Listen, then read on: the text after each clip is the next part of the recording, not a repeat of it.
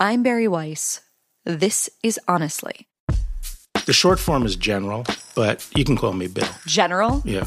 Isn't that weird? It's so weird. Well, if you want to take a moment, I'll just explain it to you. So Americans don't understand language. So the original term Attorney General is from the Norman French, and the word general is an adjective. It means the general attorney. And the British carried that over, obviously, because of the Normans. All the English-speaking countries call the Attorney General attorney, except the United States call him general, which is the adjective, because they think it's some rank. I'm not, and I'll go with the flow. So I won't call you attorney, and I will not call you general, but I'll just call you Bill. I'll call you Bill. Yeah. And today, a conversation with Attorney General William Barr. William Barr was sworn in on Thursday for his second stint as U.S. Attorney General. Barr replaces acting Attorney General Matt Whitaker. The Senate voted 54-45 on Thursday to confirm the 68-year-old, mostly along party lines. Bill Barr is only the second person in American history to lead the Justice Department twice. First, under George H.W. Bush, and then again 3 decades later, under arguably the most divisive president in American history. Today we talk about all of it. Why he decided to take the job, his time in a chaotic Trump White House, Russiagate, whether he regrets how he handled the Mueller investigation, and what finally pushed him to break away from the president. We also talk about January 6th, the recent raid on Mar-a-Lago, whether he thinks Trump will be indicted, and what he calls Donald Trump's extortion of the GOP.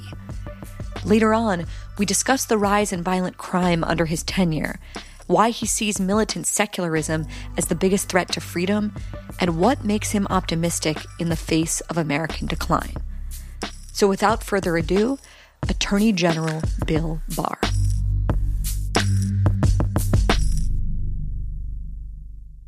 Attorney General Barr, thank you so much for talking with me. I'm happy to be here, Barry. Thanks for having me on. I want to begin with a quote from your wife, Christine. The left and the press have lost their minds over Trump, and Trump is his own worst enemy. Any sacrifice you make will be wasted on this man. That's what she told you in 2019 before you joined the Trump administration. Obviously, you did it anyway, which is why we're here to talk. But was she right? Yeah, she as usual, was dead on. The left has lost their mind over Trump. Trump derangement syndrome is a real thing. But, Trump is his own worst enemy and has provoked a lot of the venom. And, in fact, he's incorrigible. He doesn't take advice from people, and he does his own thing. And you're not going to teach an old dog new tricks. So I was under no illusion when I went in. But I felt, there was a chance he would rally to the office and be more disciplined in his behavior, and also recognize that the presidency is a unique office, which is not only a political leader, but the head of state representing the whole nation. And he would rise to the occasion, and he didn't. And I felt he could have, and I said to him when I went in 2020, near the beginning of the year, that I thought he was going to lose the election unless he adjusted a little bit, and he didn't. And he continued to be self-indulgent and petty and turned off key constituencies that made the difference in the election. When you were offered the job by the Trump administration to replace Jeff Sessions as AG, you had already had a very long career. You had been in the CIA. You had worked as Attorney General under George H.W. Bush. By 2019, you're in a private practice. You're looking forward to your retirement. So why do it? Over the advice of your wise wife, what caused you to say yes to this really obviously difficult job? I ran out of people to throw between me and the president to suggest that they you designate somebody else. But look, I had to make the decision: am I going to even talk to the guy? Because I'm not going to talk to him unless, at the end of the day, I'd be willing to accept it. And initially, I wasn't. It meant complete disruption of my life, and I was where I wanted to be at that stage in my life. But I did feel that a Republican administration was important during this period. I hadn't supported him originally, but once he got the nomination, I supported him. And I felt he was following good, sound policies generally. And I felt that he was being unfairly treated. I mean, one of the ironies about Trump is that he was a victim of Russiagate. That was very unjust. It really cast a pall over his entire administration and was distracting. And I felt they were trying to hound him from office. And I was very suspicious of it from the very beginning. I saw these institutions that I love, the Department of Justice and the FBI, being battered because of this effort to use the criminal justice process to accomplish a political objective. And I felt at the end of the day, of the people who were being discussed and who could get confirmed, I felt I could help stabilize things and deal with Russiagate and, keep the department and the FBI on course. And so I agreed to do it. Let's talk about Russiagate for a moment. How do you understand how it took hold? The idea that Donald Trump was a compromised agent of Moscow, that there were these deep connections between his circle and Russian intelligence, or that the Trump campaign had even colluded with the Russians. How do you understand why or how these ideas took hold? I think they start, my concern was, and I think, information has now come out that I think supports the proposition that it really got going because it was a political ploy by the Clinton administration to try to hang Putin around Trump's neck and claim they were in cahoots. And I never thought there was any basis. Personally, I was skeptical there was any basis for it because if the Russians did apparently a hack and dump, they stole emails and they dumped them out in the public. That is really the extent of what happened of any significance. And that is that's a stock and trade. I mean, that's what they do all the time. And they don't collude with people, and they don't have to collude in order to do that. So it never made sense to me that they would collude or get Americans involved in that operation. They also, Putin had his own reasons for despising Hillary Clinton. He despised her. And so I thought he didn't need any other motivation to go in and screw around with the 2016 election.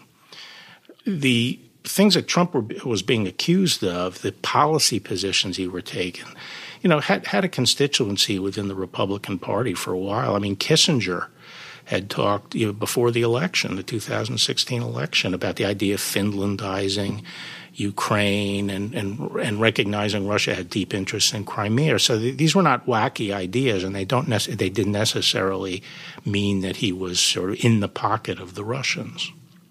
These ideas, right, that Trump was working with Putin, these were ideas that many supposedly serious people endorsed every single night on television and in our newspapers. Like, these were mainstream. Right. Why? Well, my perception was that before the election, there was maybe a smaller group that gave them any credence and tried to help give them traction. But actually, the mainstream media didn't pay that much attention to it. And to the extent there was an effort to get it out before the election, it really sort of fizzled. It was really after the election that the mainstream media went hammer and tong after this story, which was curious because after the election, the dossier and the other stuff they had been relying on had collapsed. And if it was pretty clear not too long after the election that this whole thing was a farce. And yet that's when both the FBI doubled down on it and the mainstream media kicked in. And I've always thought that was very strange. And I've wondered, they never expected Trump to become president. And then when they looked back at the election, they said, oh, maybe the FBI and the media helped do in Hillary Clinton, with the way they treated the email thing. And this was essentially to make up for it, try to take down Trump. I've been surprised that the mainstream media and the people who fanned this to the point of hysteria haven't come back and say, yeah, there was a big lie in 2016 that was perpetuated and which has hurt the country, distorted our politics, distorted our foreign policy throughout the Trump administration, and it was unjust. It was wrong, and we made a mistake. Very few have come out to say that, if any. I mean, not many. So as the mainstream media is hammering this story, the FBI is getting to work. And I don't want to get too in the weeds here, but the short of it is this, and you correct me if I've gotten something wrong. Robert Mueller, the former head of the FBI and a longtime friend of yours, oversees this investigation into Russian interference in the 2016 election. And after a 2-year investigation that sort of felt like it would never end, Mueller concluded the following. Yeah, Russia did interfere in our election to favor Trump. Yeah, the Trump campaign probably benefited from that interference. But no, Trump was not a Russian agent. And on the question of obstruction of justice, Mueller sort of neither accused Trump nor exonerated him, which left the situation in a kind of cultural limbo. And what following the Mueller report was a series of memos and testimonies and letters and press conferences and subcommittees and more memos. It would take many hours to summarize the sequence of events. But throughout this entire ordeal, there was a lot of criticism from the left. Both criticism directed at Mueller for not making a clear conclusion on the question of obstruction of justice, but also criticism directed at you for what they felt was mischaracterizing the findings of the investigation in a way that favored Trump. Do you have any regrets about how you handled the Mueller report? No, I don't. I do exactly the same as I did.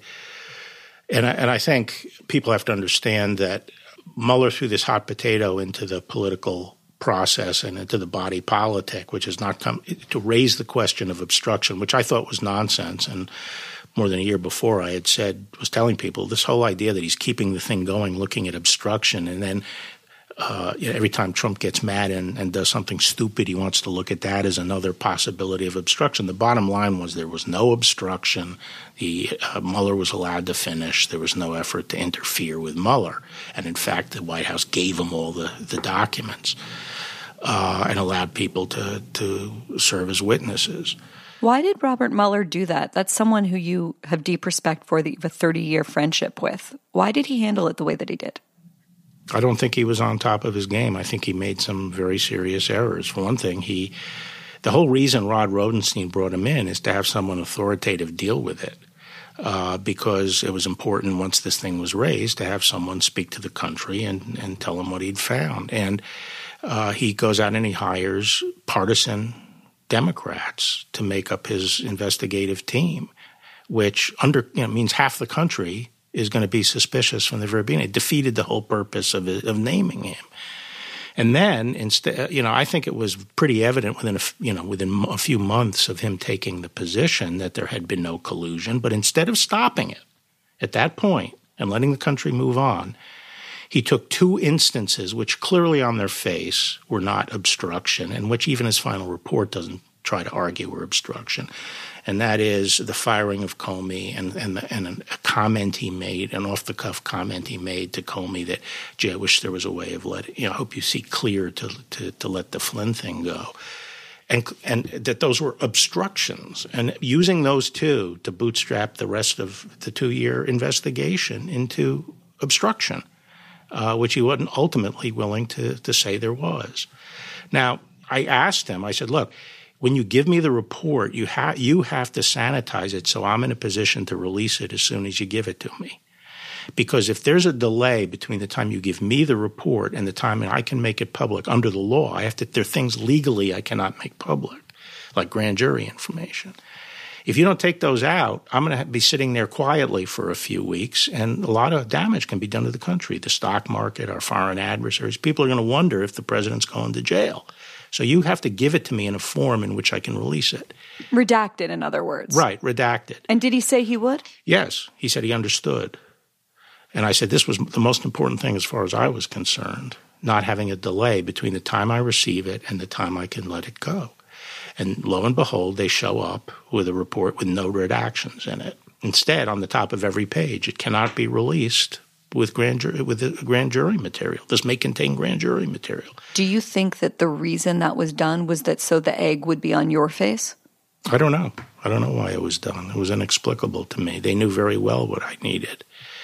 And so what I had to do was, while I took 3 weeks to redact the report, that was the estimate, go into high gear to redact the report, but tell the people what the bottom line was, that there was going to be no indictment of the president, and therefore there was no collusion.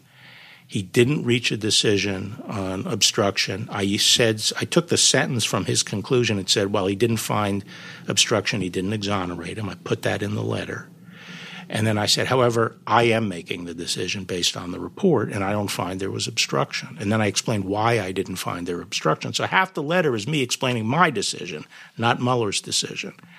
And I thought that was the responsible thing to do. And I think people who are acting in good faith can scour that letter and not see anything misleading in it. The other thing, I haven't ever really understood what the thrust of this complaint is, because we got the report out a couple of weeks later, and if the stuff was so damaging, why didn't Congress impeach him at that point? There was crickets. So the idea that I affected the thing by saying that, summarizing the report, using his language, and then saying, but I did reach a decision. I think it was the left wing throwing a tantrum because Mueller didn't deliver the goods as far as they were concerned. If the firing of FBI Director James Comey wasn't obstruction, how would you describe it? Do you think that it was unwise? I would describe it as something that should have happened long before. Everyone I knew in Republicans and Justice Department circles, including me, was advising Trump at the very beginning of his administration and Sessions to fire Comey, before we even knew Comey's role in Russiagate. And it's because Comey, in my opinion, has some of the personality characteristics that can lead to people being like J. Edgar Hoover, that they run the FBI according to their personal whim. So I thought it was dangerous. I thought he should go. But do you think that at the time Trump did it, sort of at the height of the Mueller investigation, that it was unwise to do so then? Better late than never, I guess I thought. But I'm not sure there ever would have been a good time once Mueller was named and got going. During the Trump years, Bill, the phrase the deep state went mainstream. And we both know there are a lot of conspiracy theories that we don't need to get into. I want to ask you, though, is any part of that idea true, that there is a deep state? Yes. I mean, I think it's overdone, as many conspiracy theories are. But there definitely are people. There are more people in the government, as there are in many of our institutions, who are very willful and are willing to sacrifice the values and processes of the institution in order to achieve some higher, what they think is a higher political end. So there are pockets of them in the Department of Justice and unfortunately some in the FBI. But I would just say, people always say, what do we do about the FBI? What do we do? The FBI is like all our institutions. I say, I wish the FBI was the extent of the problem. All the government institutions are generally infected by this. But all our other institutions, the medical profession, journalism, science, are being politicized. Institutions are means to an end. The justice system it has certain processes and values we follow in order to try our best to achieve justice. It's a means of achieving justice, but we have processes that we have to adhere to, due process and other things, evidence. Same with journalism. Journalism has certain disciplines that it tries to use because ultimately they're trying to present what's objectively true, right? And sift the evidence and have people who can back up what you're saying. But in all these institutions, those institutional values are being sacrificed because people are trying to short circuit to get to what they think is a higher objective, and that corrupts the institution. Take the justice system. Suppose someone stepped back and said, you know what? This is not really producing justice, so we're going to go out and assassinate people we know are criminals that have gotten off the hook. That's been done in some countries. That's sort of the right-wing version of what I think is sometimes left-wing subversion of these institutions, sacrificing the processes and the values that make these instruments of society to achieve certain ends. Well, speaking of the subversion of institutions and processes, let's talk about the 2020 election. Trump had been making some comments ahead of the election about not leaving office that you and many others had written off as a joke or hyperbole. Here's one thing that you said to the Chicago Tribune on September 11th, 2020. Liberals project all this bullshit about how...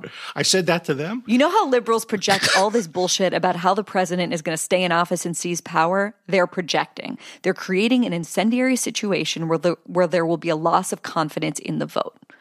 Looking back, were they projecting and were you wrong? It was a mystery to me why people kept on saying that he was going to try to remain in office. And I thought they were setting the stage for a close election that Trump won and claiming that he had stolen the election. And that still may be the case. But I had never heard of some plan to stay in office. And I don't know anyone else who had heard of that, except it appears Steve Bannon heard of it. There was an audio that was leaked. There was a pre-election audio where he said that the president, was going to stay in office. So I don't know where that came from. I think it could have been preparing the ground if you lose, and both sides were doing it. Did you underestimate, though, Trump's disregard for the truth, disregard for the results of the election? I underestimated how far he would take it. I thought on December 14th, when I tendered my resignation, the states had all certified the votes. To me, that was it. That was the last stop. There was no process beyond that which would allow undoing that. And I thought it was safe to leave at that point, and I was wrong. I did not expect him to take it as far as he did. With these very wacky legal theories that no one gave any credence to. You wrote in the weeks following the election that Trump, quote, took a dangerous turn. You said he was beyond restraint and would only listen to a few sycophants who told him what he wanted to hear. Can you take us back to that moment, to that White House, to the atmosphere? Who were the sycophants, and what was your role? What was going on in the days after the vote? Well, there were immediately, on election night, the president came downstairs early in the morning, I think it was roughly 2, and started saying there was major fraud underway, and pointing to the fact that votes at the end of the evening were overwhelmingly Democrat. But we had expected that all along. Everyone had been saying that's exactly what would happen. So using that as evidence of fraud made no sense to me. And suggesting there was major fraud as early as he did, in retrospect, looks to me as if that was the plan on election night. Like if we think we're going to lose, we're going to claim it was fraud. But in any event, right away there were all these allegations spilling in about election fraud, which is what the Department of Justice has control over, which is investigating fraud, but not challenging rule changes or allegations that the rules weren't being followed. Those have to be litigated with the states. And the more we looked at the fraud allegations, the more we saw that most of them were frivolous, and those that weren't frivolous were simply not substantiated by the evidence. At noon on December 1st, 2020, you had lunch with a reporter from the Associated Press. What happened at that lunch? What did you tell him?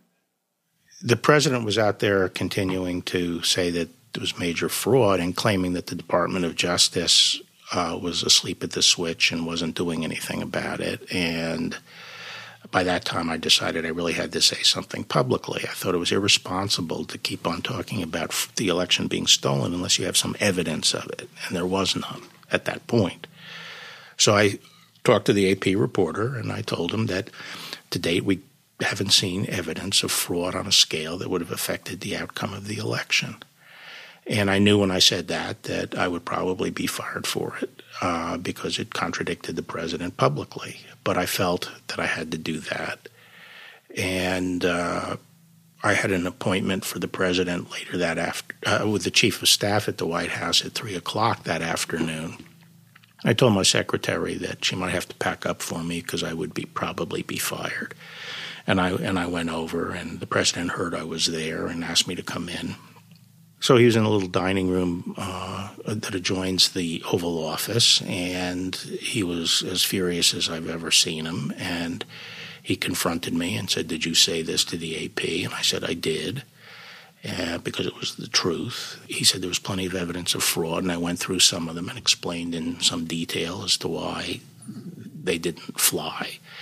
And I told him that there are only 5 or 6 weeks to challenge a presidential election because the Constitution requires the Electoral College to meet at a date certain. And he said, you don't have much time to challenge a presidential election, and you've already wasted 5 of your 6 weeks with this crazy stuff about the Dominion machines, and you've wheeled out this clown show of lawyers that no reputable lawyer is willing to work with. Like Sidney Powell and people like that? Like the crew, yeah, the dream team. So he then shifted off issues of fraud and said that I should have indicted Comey and so forth and so on. And I said, look, I know you're unhappy with me. I'm glad to tender my resignation. And he slammed the table. Everyone jumped. And he said, accept it. So I said, okay, and left and was getting into my car down in right outside the White House in my FBI Suburban, and all of a sudden people started pounding on the windows. It was late at night and raining, so it was sort of this eerie thing. Everyone in the car jumped. And the president had sent Cipollone and another White House lawyer out to retrieve me and say, never mind, he's not going to fire you, and would you come back in? I said, I don't think there's any use to going back in tonight. I'm going to go home. But we can talk about it in the morning. And you decided to stay on for another 2 weeks. So, yeah. So the chief of staff called me and said, look, I think there's a way through this, which is we don't want to be blindsided. Would you agree to stay on till the 20th? And I said I'd stay on as long as I felt I was needed, and I wouldn't blindside them. They'd know what I was thinking. And then a few weeks later, I went in and resigned, effective on December 23rd. What was it like working for the president as he was going out every day claiming that he'd won the election, that he clearly lost? I was somewhat demoralized that he was leaving office this way, because I felt that what he should do was focus on all his achievements and leave with dignity. Whether he thought there was fraud or not, he'd run his course. He'd had his day in court and he lost. And other than going around the law and doing the kinds of things that later happened, that was it.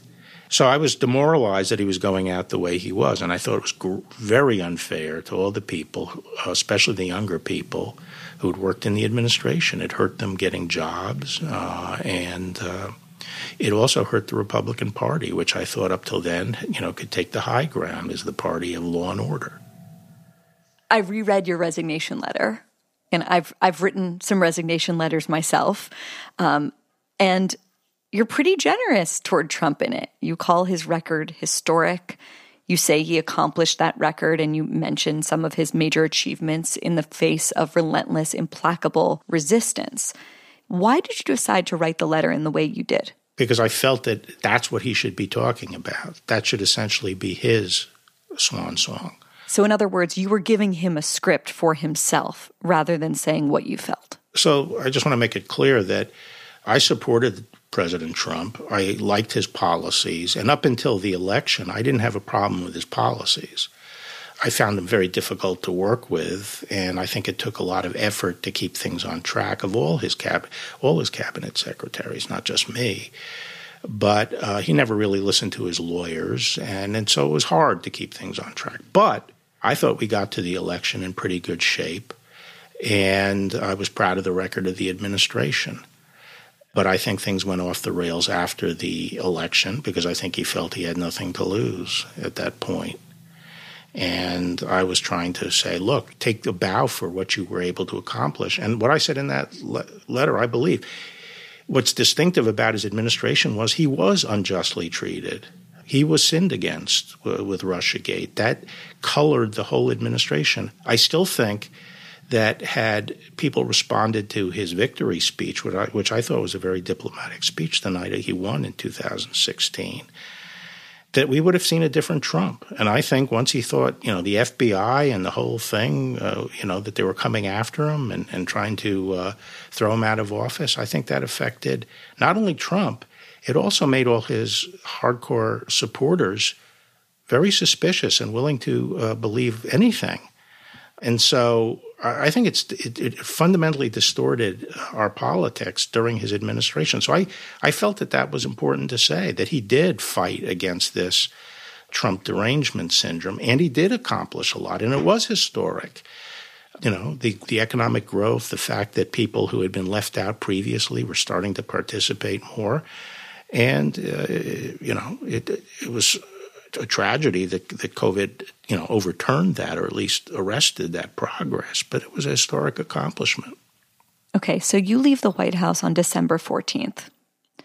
Let's fast forward to January 6, 2021. First of all, where were you that day? I was in my library at my home in Northern Virginia. And how did you get word that there was some chaos happening in the Capitol?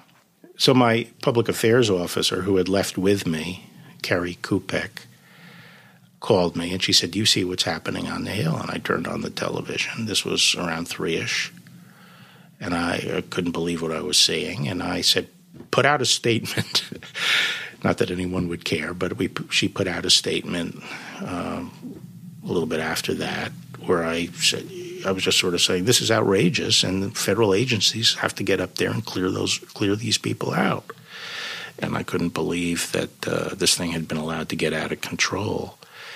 And then the next day I said, I think to a reporter, I forgot from which outlet, but I said that I thought the president's behavior was shameful and it was a betrayal of his office and his supporters. As it was happening, as you're watching what's going on television, are you texting with anyone? Are you calling anyone? Did you reach out to anyone at the White House? Who were you talking to that day? I talked to my former chief of staff and some other people who had already left the government around the time I did. And I was also getting calls from people who were trapped on Capitol Hill saying, where's the FBI? Where's federal law enforcement? We're trapped and we're scared. And so I tried to light a little bit of a fire to get people up there. And I tried to follow events from afar. I didn't have access to much information. How did you feel watching this? You're someone who's served this country for decades.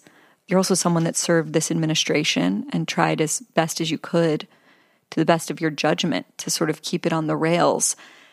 What were you feeling as you watched this scene go down?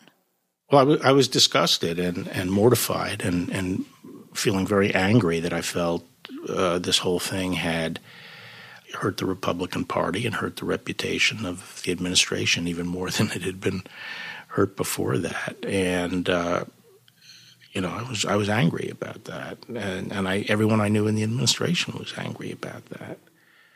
But I also felt, I have to say, that it was just a Keystone Cop exercise. The more I heard about it, command center in the Willard Hotel with people like Bannon and Bernie Kerik and Giuliani, and these people going up there, dressed, for like their military troopers and so forth. there wasn't a genuine threat in my mind to as far as overthrowing the government is concerned. It was just a circus. But that is true of a lot of things that Trump arranges. And I felt, one of the sub-themes of the administration was that when the president runs into people who don't agree with him or this has been taken as far as it can go legally, he tries to do these little jury-rigged operations with these people who are not in government, and they are frivolous. And so the whole thing, to me, was a big embarrassment. There's been a lot of language used by different factions of the press to describe that day. Some people call it a coup. Some people call it an insurrection. Some people call it an act of terror. Some people call it a riot. And all those words are kind of litmus test about where people fall politically. How would you describe, A, what happened that day, and B, the president's role in it? I would say that it was a riot that got out of control and breached the federal government building, the House of the People's House, Congress, and breached it, and were attacking police, and a group of them were, not obviously all the demonstrators. I would say it was an effort to intimidate Congress and the vice president. And I've said that I haven't heard words from the president that I would consider incitement under the law, because that's a very high bar because of our First Amendment, and it should be a high bar. But I did feel that he was morally responsible for it because he led these people to believe that there was something they could do, that something could happen on Capitol Hill that would reverse the election, and there's something they could do up there involving pressuring the vice president and Congress that would make that difference, and that set the stage for this. Were you glad to see Congress impeach him for what happened that day? No, I wasn't. Actually, I think someone asked me if I would vote for impeachment. I said, I don't think impeaching people after they're out of office I'm not sure it's the proper use of the impeachment power, but I think it's better for the country to move on.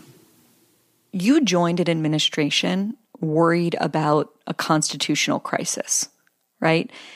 And then on January 6th, here you have a mob of people sicked on the Capitol, inspired, let's say, if not incited by the president, trying to stop the official counting of the vote. You have someone swinging a Confederate flag inside the Capitol building for the first time, I think, in American history. You have rioters there wearing Nazi emblems, and you have them inspired by a president who said to his supporters, if you don't fight like hell, you're not going to have a country anymore. Was that actually the constitutional crisis come to fruition? As I say, I don't think it was a constitutional crisis in the sense of the Constitution failing and the Biden administration actually being stopped from taking office. But it was a shameful episode. It was a shameful riot, and the president certainly precipitated it.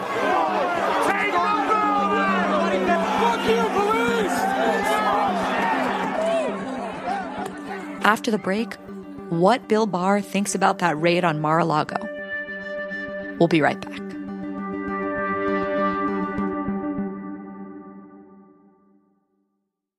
You're about to hear a preview of The Jordan Harbinger Show, where we expose how patent trolls shake down innocent victims using legal loopholes and abuse of the system.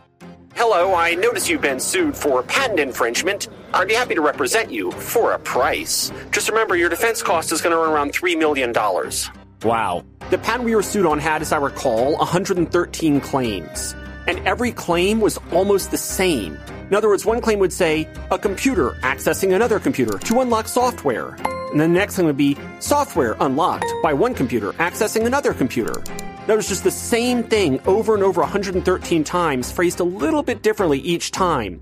Since it took us 4 years and $2 million to overturn one of those sentences, they could put us through this for the rest of our lives. For more with Austin Meyer, including the details of his investigation into patent trolls and why none of us are safe, check out episode 326 of The Jordan Harbinger Show. Let's talk about some of the recent events that have taken place around the January 6th investigation. The Justice Department recently subpoenaed former White House counsel Pat Cipollone, who you mentioned before. And here's what you said when they did that. It definitely is a significant event. It changes my view of what's been going on. This suggests to me that they're taking a hard look at the group at the top, including the president and the people immediately around him who were involved in this. How has your view changed? Well, the reaction against January 6th up until more recently seemed to be focused all on the lowest level people, the people who breached the Capitol, and there were hundreds of them being indicted sometimes or charged sometimes for misdemeanors, and a lot of effort was being put into that. And it seemed to me I didn't see any signs of them pursuing the theory that people, the president or people around him, were involved in some conspiracy to stop the count on the Hill, which is at the heart of it what people are worried about and looking at. But I had seen no sign that was being pursued. So you had the January 6th committee acting like it was a criminal process and talking about crimes and behaving very much like it was determining whether there was criminality. And justice sort of sitting back, which is usually the other way around. Justice is in the lead looking at criminality, and Congress sort of waits for that to happen. But the fact that they have gone to subpoena the White House counsel and others makes me feel that they're at least taking a serious look at it. Well, the other major thing that happened was on August 8th, the FBI searched Mar-a-Lago, the president's private club and home, and since then, we've learned that they seized a bunch of boxes of classified documents. It's a pretty dramatic thing to search the home of a former president. Based on what you know and based on your trust in the FBI right now, how do you think we should be thinking about that event? Should we be worried about political motivation, or should we think, wait, there's really something here now? Well, the first thing is I think a lot of the attacks on the FBI are over the top because a decision like this is not going to be made by the FBI. And in fact, I don't think the FBI would come and pound the table pushing a decision like this. In this kind of situation, the decision that it's best to go in and search and obtain those documents after being jerked around for a year and a half, and that's the way the department would look at it, would be made at the Department of Justice by subordinates of the AG and ultimately signed off on by the AG. And the FBI would be told to go and execute it. So all this idea that the FBI is the problem here, I think it's misplaced. That's number one. Number two is, the main reason I'm sort of irritated at the whole episode is because it actually strengthens Biden and hurts the Republican Party going into the midterms. I think one of the reasons people sort of sense a little bit of loss of momentum, we'll all see how it turns out, but is because the focus has once again returned to President Trump and his persona and his modus operandi instead of the pocketbook issues that had been the focus before. So I think this has been a bad development for the Republicans' hopes in the midterms, and so that's why I find it frustrating. If there's political fallout is not helpful.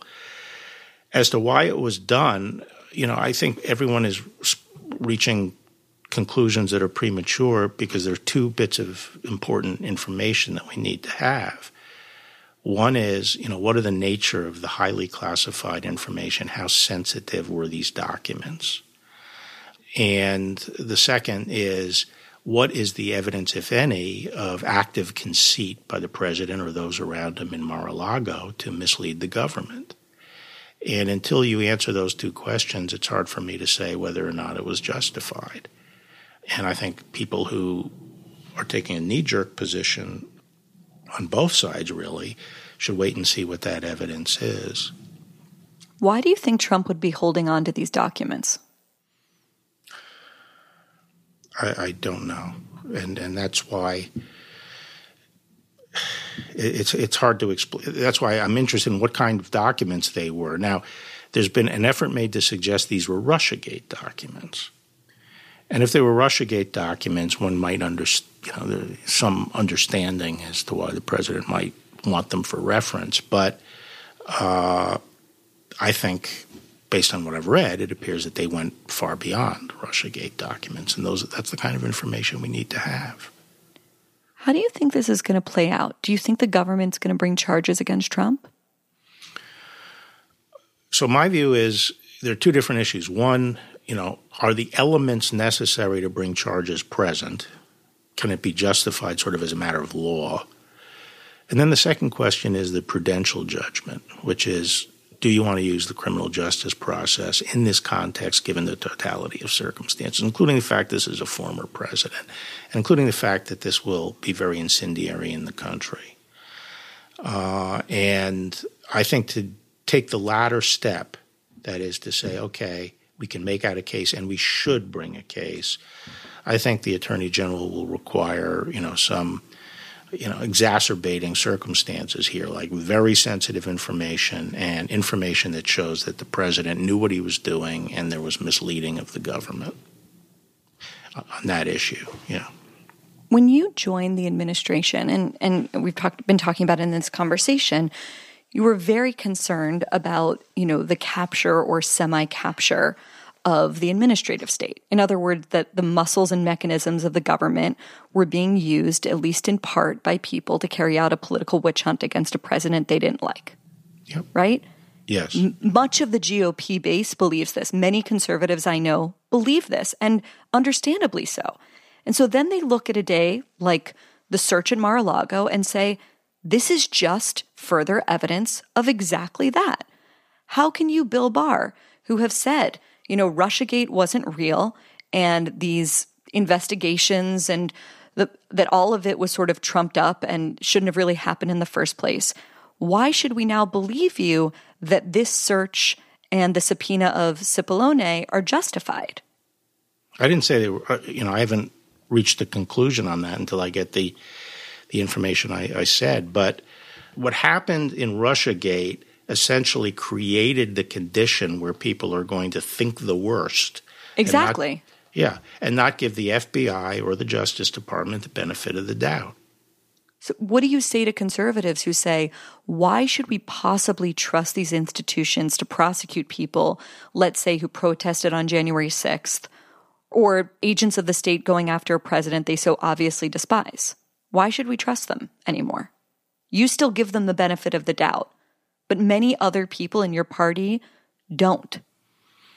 Well, the Russiagate thing, I think, to the extent the FBI was misused, was decisions made by high-level officials in the FBI. I don't think that Chris Wray is that type of leader, nor do I think the people around Chris Wray are those types of leaders. I think there are problems in the FBI, but it's not that. It's not that Chris Wray is going to wake up and say, how do I throw the FBI's weight around to interfere in the political process? Just the opposite. I think he's very cautious about that. And in the department, it's spotty. There's some people who in the career ranks that are partisans and can't check it at the door, and there are others that do. With respect, that's sort of an unsatisfying answer to the Republican who I'm sure comes up to you all the time. You're one of the most prominent conservatives in the country and says, why should I trust these people anymore, Bill?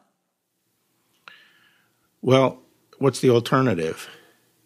My message to all these people, something I'm pretty tired of from the right is the constant pandering to outrage and people's frustrations and picking at that sore without trying to channel those feelings in a constructive direction. In my opinion, Ronald Reagan was a great populist, not because he followed the frustrated instincts and the outrage of many people who supported him, but because he channeled it and it was constructive about it. So I always say, what's the alternative? We have these institutions that need reform, and the first step is to win an election with a decisive majority that allows you to put a program into effect and deal with some of these problems going forward and fix them. And that is not done by throwing fuel on the fire and of outrage on one side of the equation, while the other side does the same thing on their side. That leads to stalemate, and I don't see anything productive coming out of it. I think we should basically try to persuade people, and I think they're there. I think people like Youngkin have shown that the Republican Party is a potential majority party. And I think there are a lot of people, Youngkin, the governor in Virginia. Yeah, who won the race in Virginia, And the problem with Trump is that it's all about running just a base election, whip up your base, get your base all upset, get them outraged, and turn them out at the polls. Both sides do that. That is a prescription for continued hostility within the country and demoralization of the country and an impasse in the country. And the first side to break out of that by restoring politics to what it should be, which is the politics of trying to capture a majority of the people through persuasion and a decisive enough majority to change things, that's what we should be focused on. And we're not doing that right now. That's not Trump's approach. I want to talk about the future of your party, the Republican Party, which seems like if they just remained normal and stood in place, that they could win bigly, as Trump might put it. But instead, I think it's hopeful to point to someone like Glenn Youngkin and say that could be the future. But it seems to me that Trump still carries the day. His endorsement still matters a great deal. The amount of pandering that you see to him, especially from first-time candidates, is unbelievable. And it seems like the old idea, right, was that you would surround Trump with smart people and they would sort of keep him in line. But the opposite seems to have happened. It seems like the GOP is now, you could argue, pretty fully Trumpified. And I'm wondering how you see it. So first, I think you're right that right now, I think, is a tremendous opportunity for the Republican Party. The defining dynamic of our period right now is the sharp leftward turn of the Democratic Party into, in my view, a radical progressivism. That creates a huge opportunity because they've moved so far to the left, that allows the Republicans to come in, as they did in 1980, and seize a decisive majority. And that enabled Reagan to win 2 terms and Bush a term. And it also forced the Democrats to a moderate Democrat like Clinton, who ran the country in the center. So it's a huge opportunity. And instead, we are purging the party and starting civil wars in the party over whether people are rhinos. Well, this is how I see the Republican Party. There's never been more consistent conservatism within the Republican Party as there is today, at least not in my lifetime. The idea that there are people that are rhinos, that are ideological rhinos, they really don't support Republican principles, is simply not true. And what the president is defining as rhinos and why he's starting these civil wars in various states in the Republican Party is because people, they're Republicans, they're true blue Republicans and conservatives. It's just that they have a problem with Trump personally. And Trump is doing something that I can't think of any great leader in the past doing. He controls, in my view, he has sort of hardcore baked in, maybe a third of the Republican Party. But what makes him powerful is that this is a man who's willing to say that if you don't do things my way, and if I'm not the nominee, I'm taking my ball and going home. I will sabotage anyone you put up.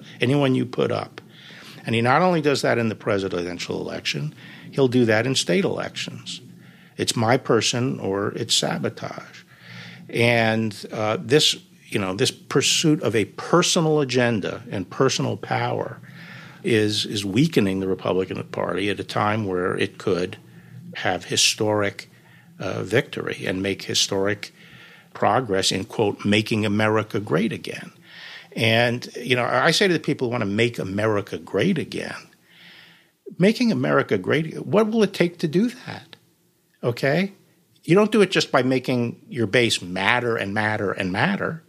It means winning big victories. And Reagan's approach in 1980 was unifying the party and bringing over classical liberals who were upset at the turn of the Democratic Party in the 60s and 70s. And we should be doing the same thing now. And I know a lot of people who would be open to not voting Democrat for the first time in their life. They're looking at a party that seems unbelievably out of touch. I mean, unappealing is an understatement. And yet then they look across the aisle and they see people like Carrie Lake, who could become the governor of Arizona, peddling Trump's lies and talking about how Biden lost the election and the election was corrupt. You've not minced words about the 2020 election. You've said the idea that the 2020 election was stolen is bullshit, a favorite word of yours. Why are so few other Republicans willing to just say it plain and straight? Because of the tactic that Trump is using to exert control over the Republican Party, which is extortion. If it's not me, I'm going to ruin your election chances by telling my base to sit home, and I'll sabotage whoever you nominate other than me. And that shows what he's all about. He's all about himself. Well, I know you weren't a never Trumper. You were for Jeb Bush, I think, at first, and then ultimately came around to Trump. But were the never Trumpers right in that key insight that Trump was going to turn to crap at everything that he touched? Wasn't this exactly their fear? Well, the way I would put it is this.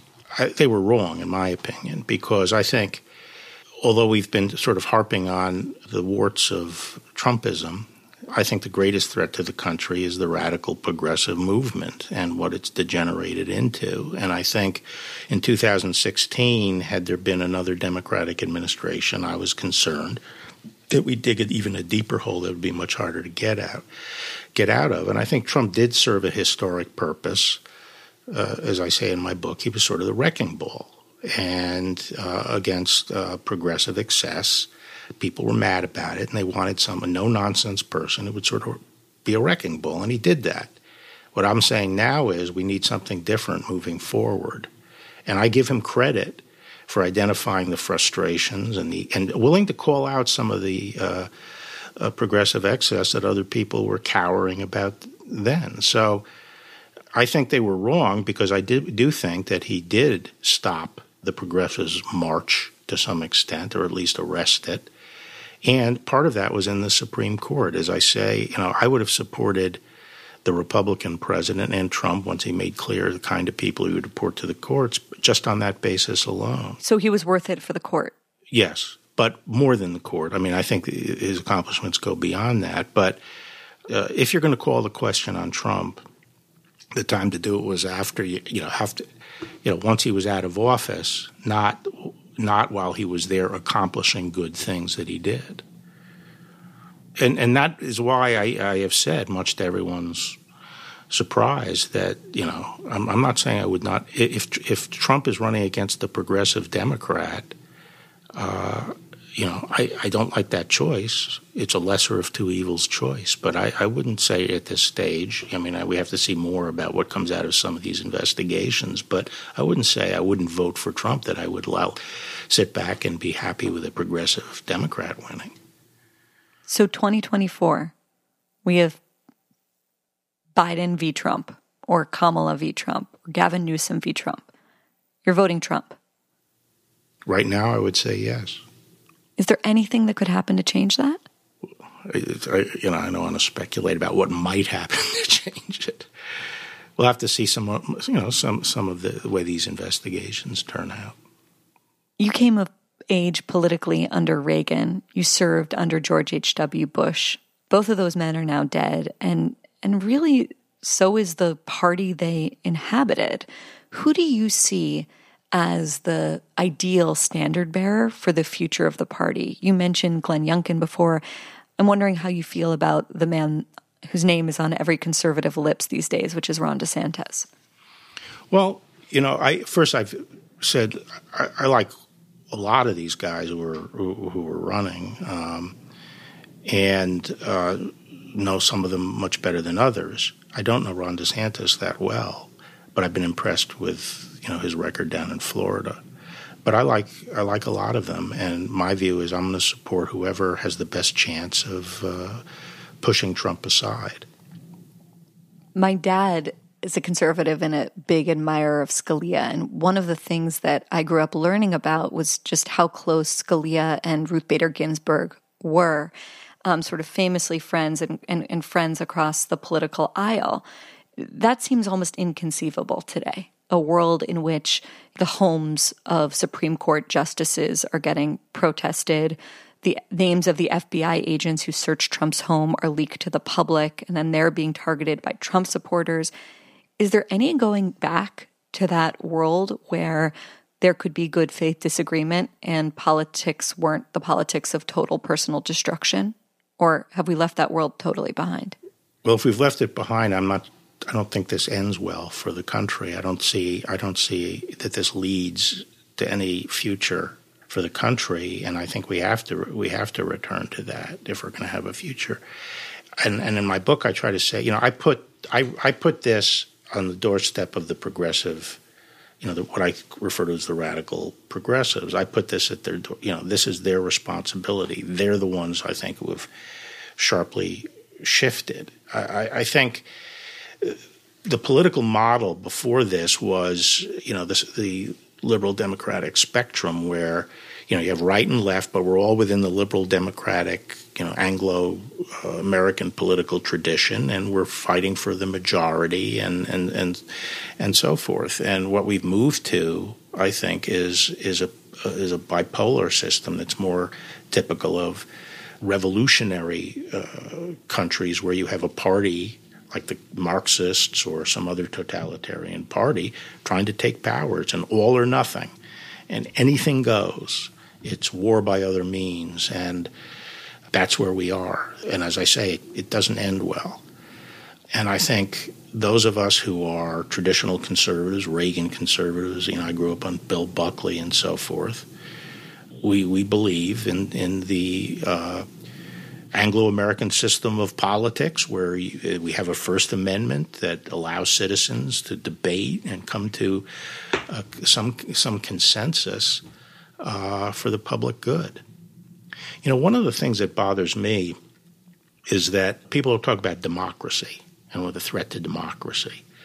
Well, what did the framers think was the threat to democracy? In Federalist 10, Madison basically says, it's when people use democracy, when the majority uses democracy to oppress the minority. When someone takes a transient 51% majority and tries to ram things down the throat of the other 49%. And that now we're finding ourselves sort of oscillating between those two worlds. You get 51 votes, good, Obamacare. You get 51 votes, now this. And shove it down people's throat. Whereas the institutions that we've had before this were meant to modulate that and require some form of consensus and incremental change and allow people to build up some consensus for an approach. Things move slowly, but that's not good enough for revolutionaries who, want to tear things down or change things instantaneously. And we're taking out, we're like when people talk about doing away with the filibuster and things, that that'll even pour more fuel on the fire. So that's I think what the basic challenge we face right now. After the break, crime, the death penalty, religion, and a few more light topics with two-time Attorney General Bill Barr. We'll be right back.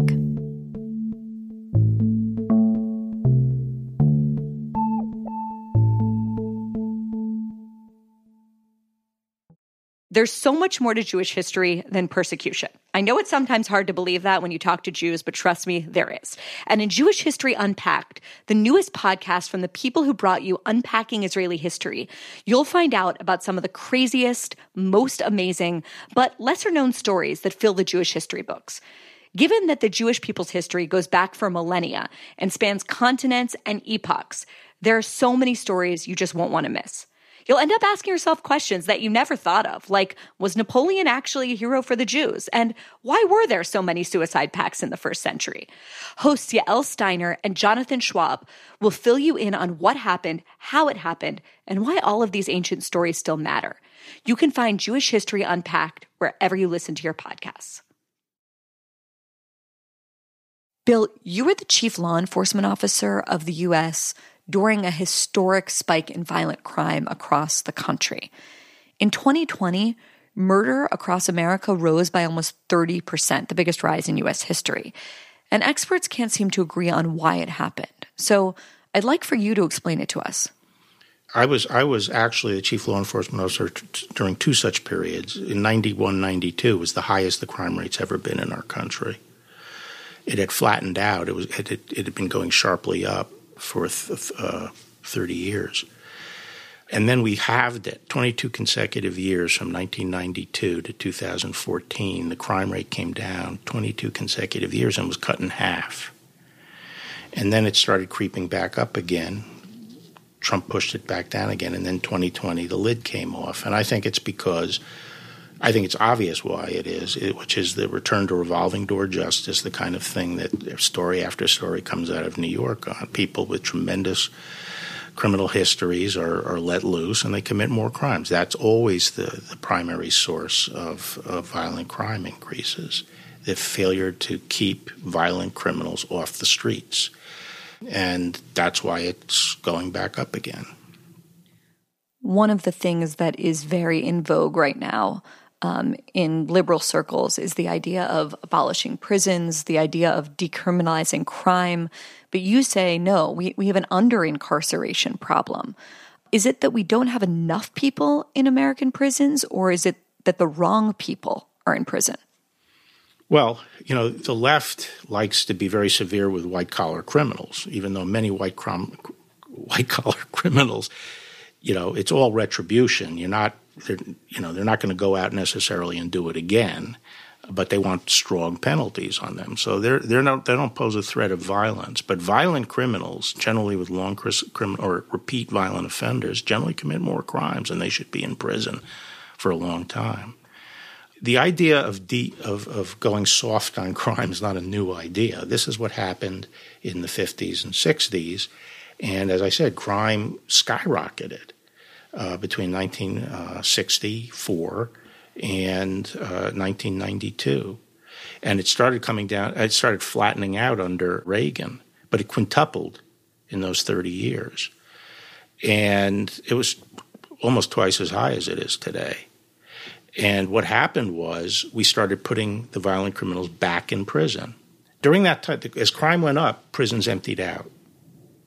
Then in 1992, we started putting people back in prison, violent offenders, and crime started dropping. So the prison population during that 22 years doubled. Crime cut in half. It's pretty simple arithmetic. No one has figured out how to stop violent crime other than taking the violent criminal and putting them in prison for a period of time. So what did you think of Trump's efforts at criminal justice reform, which many across the political spectrum praised him for?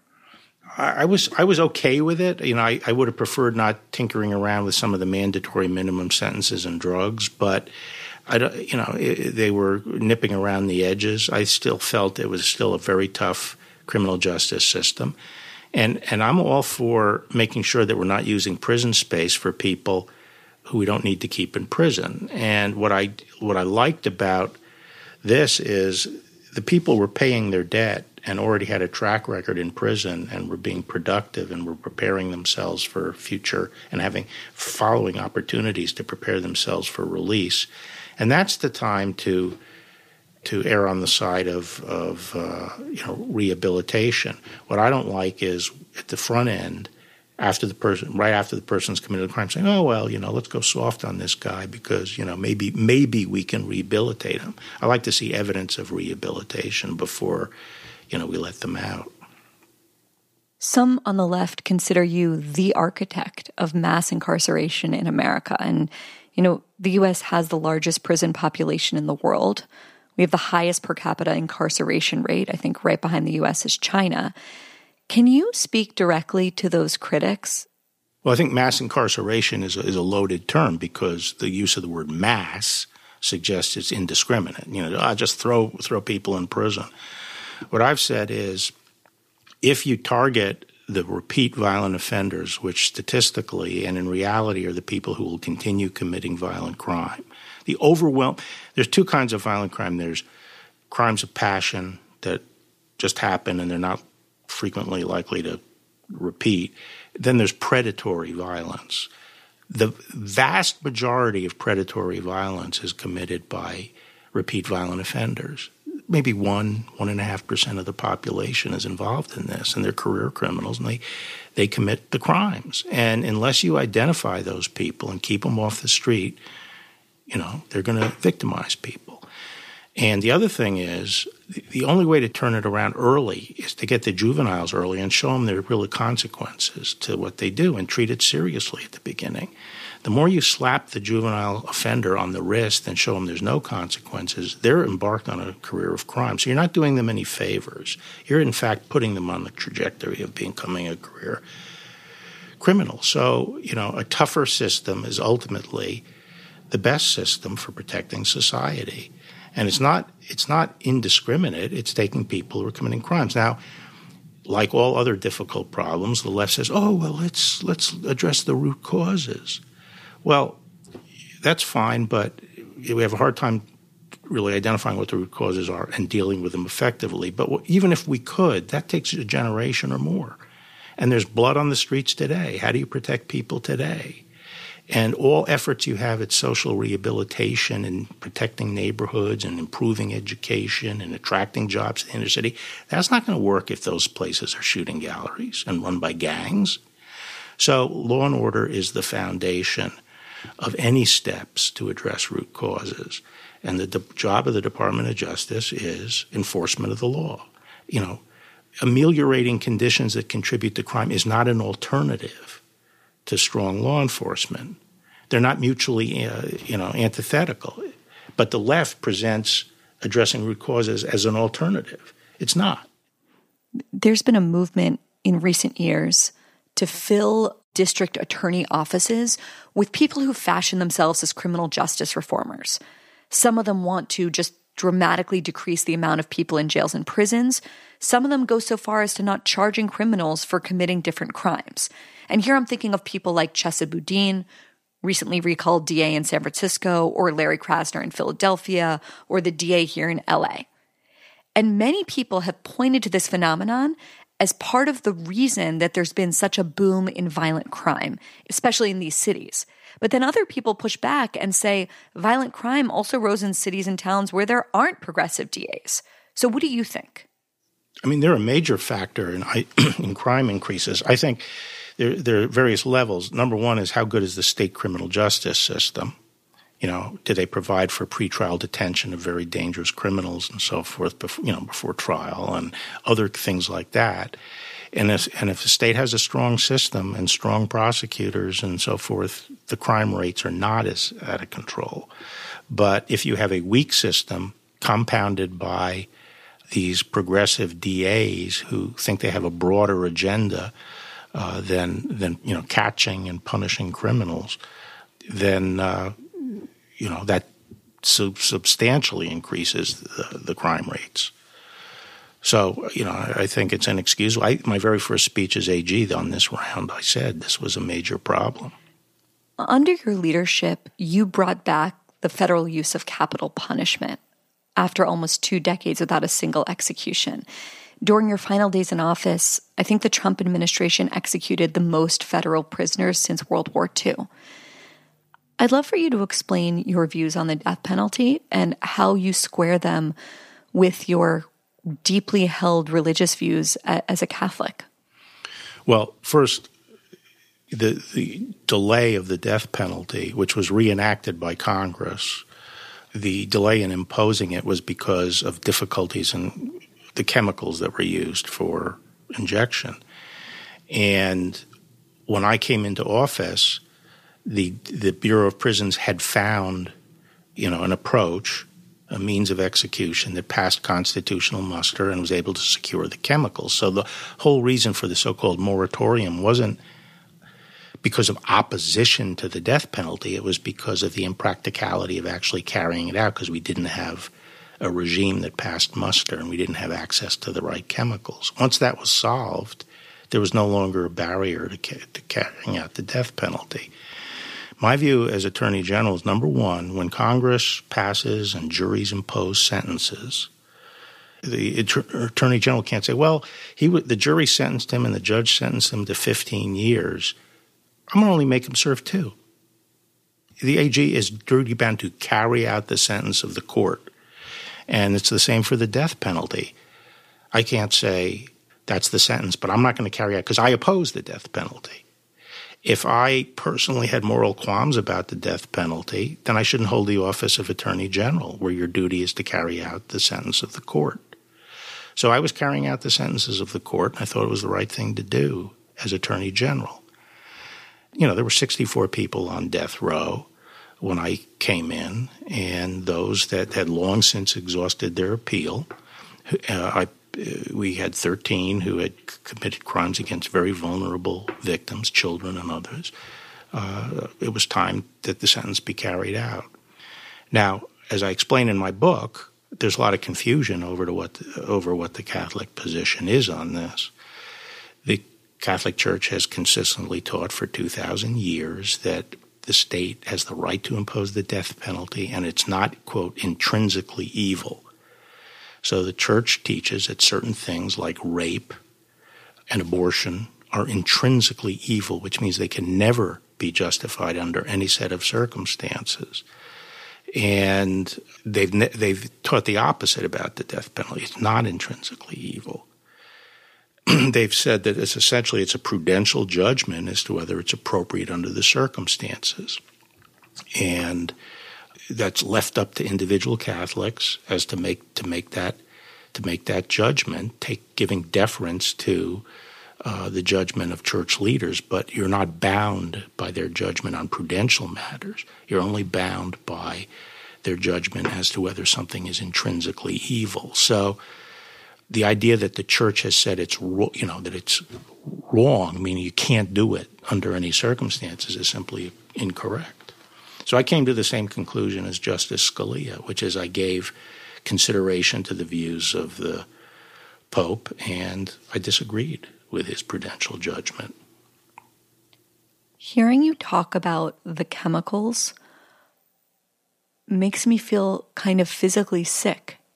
And I, A, believe in paying attention to that kind of visceral reaction, but B, as someone who is skeptical of the power of government and the power of the state, the idea that we would give to the government the power to pour deadly chemicals into the veins of an American citizen, even a terrible person who's committed horrible crimes until they die, just makes me deeply uncomfortable because I am so skeptical of the government getting it wrong. Well, I know you feel very strongly about, limits on governmental power, especially the federal government. So how do you square your view on this with your conservatism, really?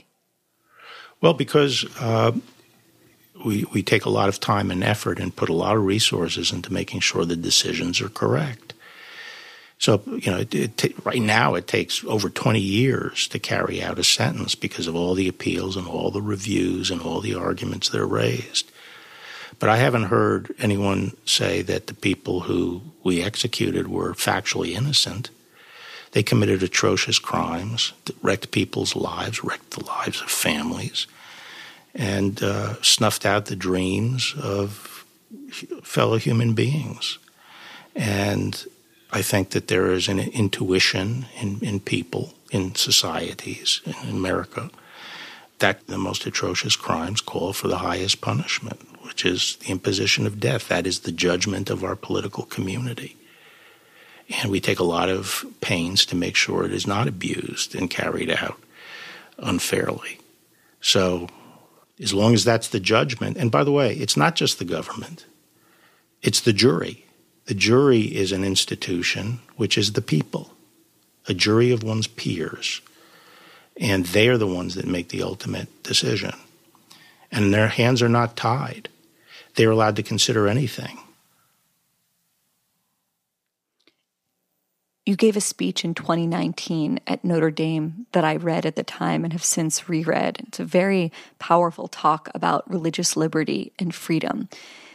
In the speech, you argue that not only is religious liberty an imperative to free government, but that religion itself is what protects us from the dangers of freedom.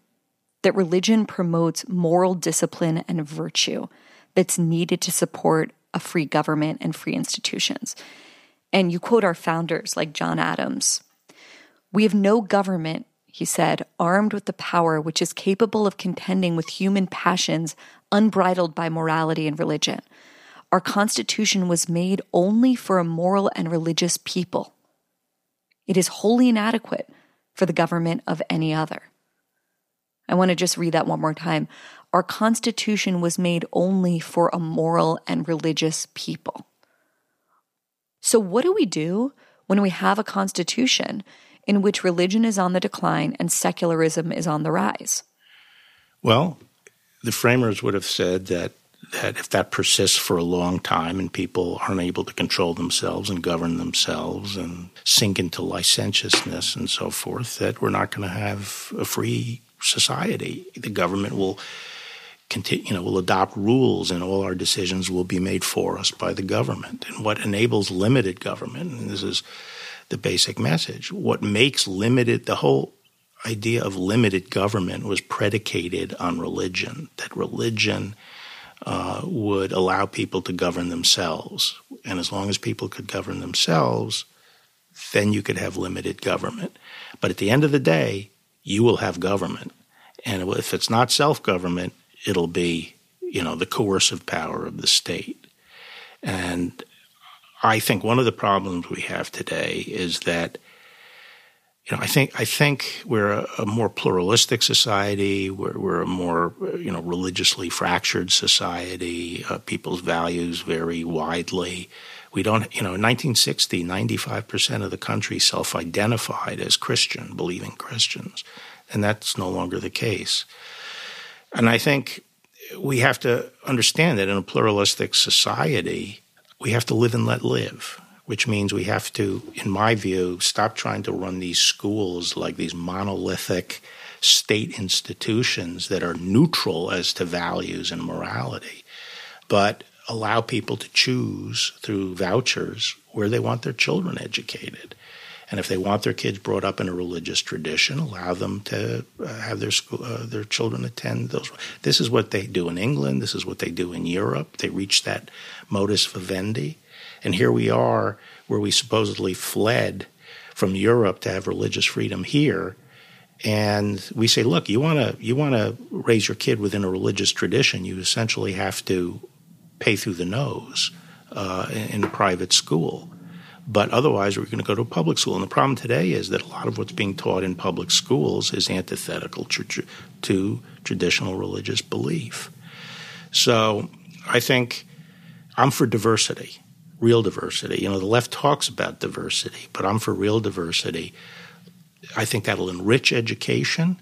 I think it will, it'll not hurt the melting pot that we have. You look at parochial schools today and religious schools, they raise patriotic citizens who function in a pluralistic society very well. So I think the answer is let people make the choice and let's see what happens. Do you think that Americans are increasingly trying to get out of politics what they may have gotten once out of religion and religious identity?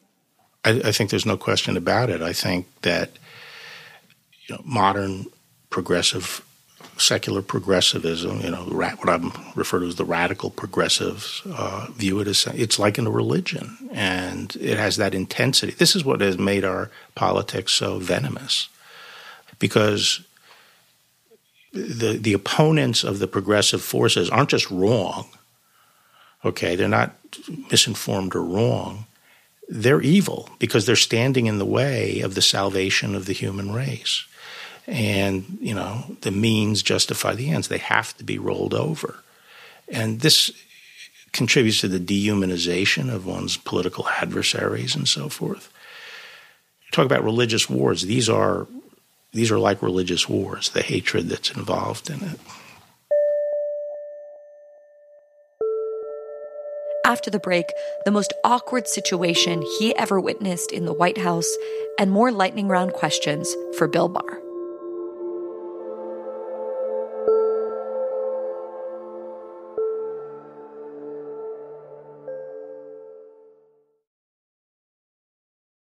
Bill Barr, you ready for a lightning round?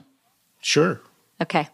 Did you ever consider resigning from your post because of something you were asked to do? No. I considered resigning from my post because it was such a pain in the ass.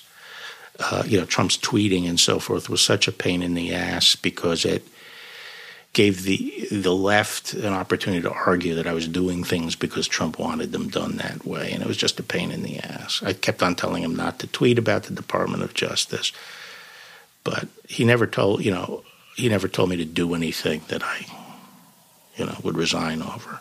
Who's your favorite Democrat, living or dead? Well, living, I would say, I like Joe Manchin. But there's so many good Democrats, that I've dealt with over time and in history that, that's a hard one to do. You graduated from Horace Mann. Would you send a child of yours or a grandchild of yours to Horace Mann today? No. Who's your favorite saint? St. Augustine. Why? He was probably the most intelligent of all the saints, but he led the church through a period where it was still, the Roman Empire, hostile Roman Empire, and the church was just getting its footing, and so it was in a situation where there was hostility to religion, Christian religion, and I think his assessment of human nature. The disposition to do wrong was sort of accurate. Who's your favorite person to disagree with? A favorite person to disagree with? Like, who's your RBG? If you're a Scalia, who's your RBG? Well, I would say, I always respected Justice Breyer. I thought he was very intelligent and incisive, and I thought he was a formidable jurist. What's the most surprising thing about Donald Trump? That one would think that an executive would have a better idea how to operate with people and manage people. And he's a poor manager of people. What's the most awkward situation you ever witnessed in the White House? Awkward situation. I would say it was on June 1st, where the president was bellowing at a number of his cabinet secretaries, and especially the military guys, the DOD secretary and the chairman of the Joint Chiefs, and calling all of us fucking losers at the top of his lungs. Fill in the blank with an adjective. George H.W. Bush was? A great leader. Rudy Giuliani is? A bad influence on Trump. Bob Mueller. He served his country ever since becoming a Marine during the Vietnam War, and he served the country honorably. And he should not have accepted the job of special counsel. Is it possible that Jeffrey Epstein didn't die by suicide? No.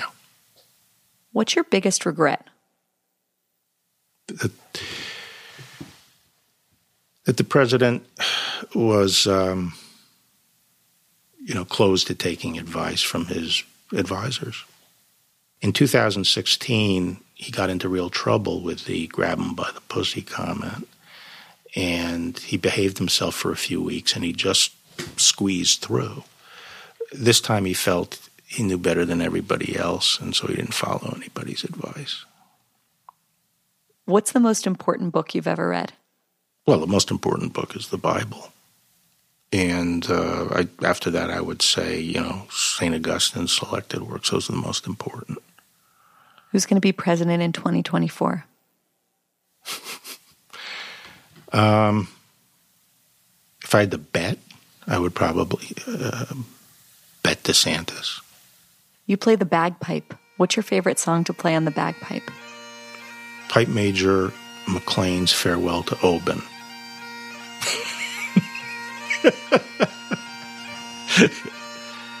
Attorney General Barr, thank you so much for making the time. Thank you, Barry.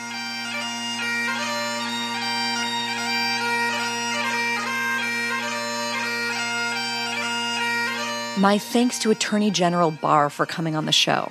You should check out his book. It's called One Damn Thing After Another. My thanks as always to you for listening. Did you learn something? Did you find any of your assumptions challenged? Did you hear things, many things that you disagreed with? Good, that's the point. Share this episode with people in your community and use it to have an honest debate of your own.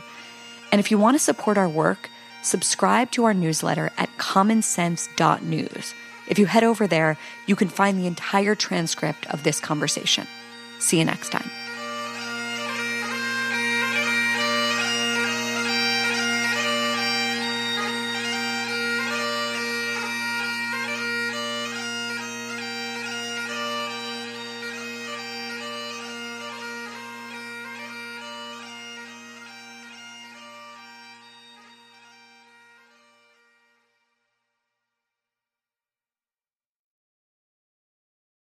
This is Brian Dean Wright, former CIA operations officer. By now, you've probably heard of my podcast, The President's Daily Brief. We travel around the world talking about the most pressing news of the day. And the goal is to take complicated issues, both here and abroad, and make them really simple to understand. We also talk about solutions to the problems that we discuss, just like the actual brief delivered to the president each day in the Oval Office. So download and subscribe to the President's Daily Brief, available on all major podcast platforms starting at 6 a.m. Eastern, Monday through Friday. It'd be a pleasure if you joined us.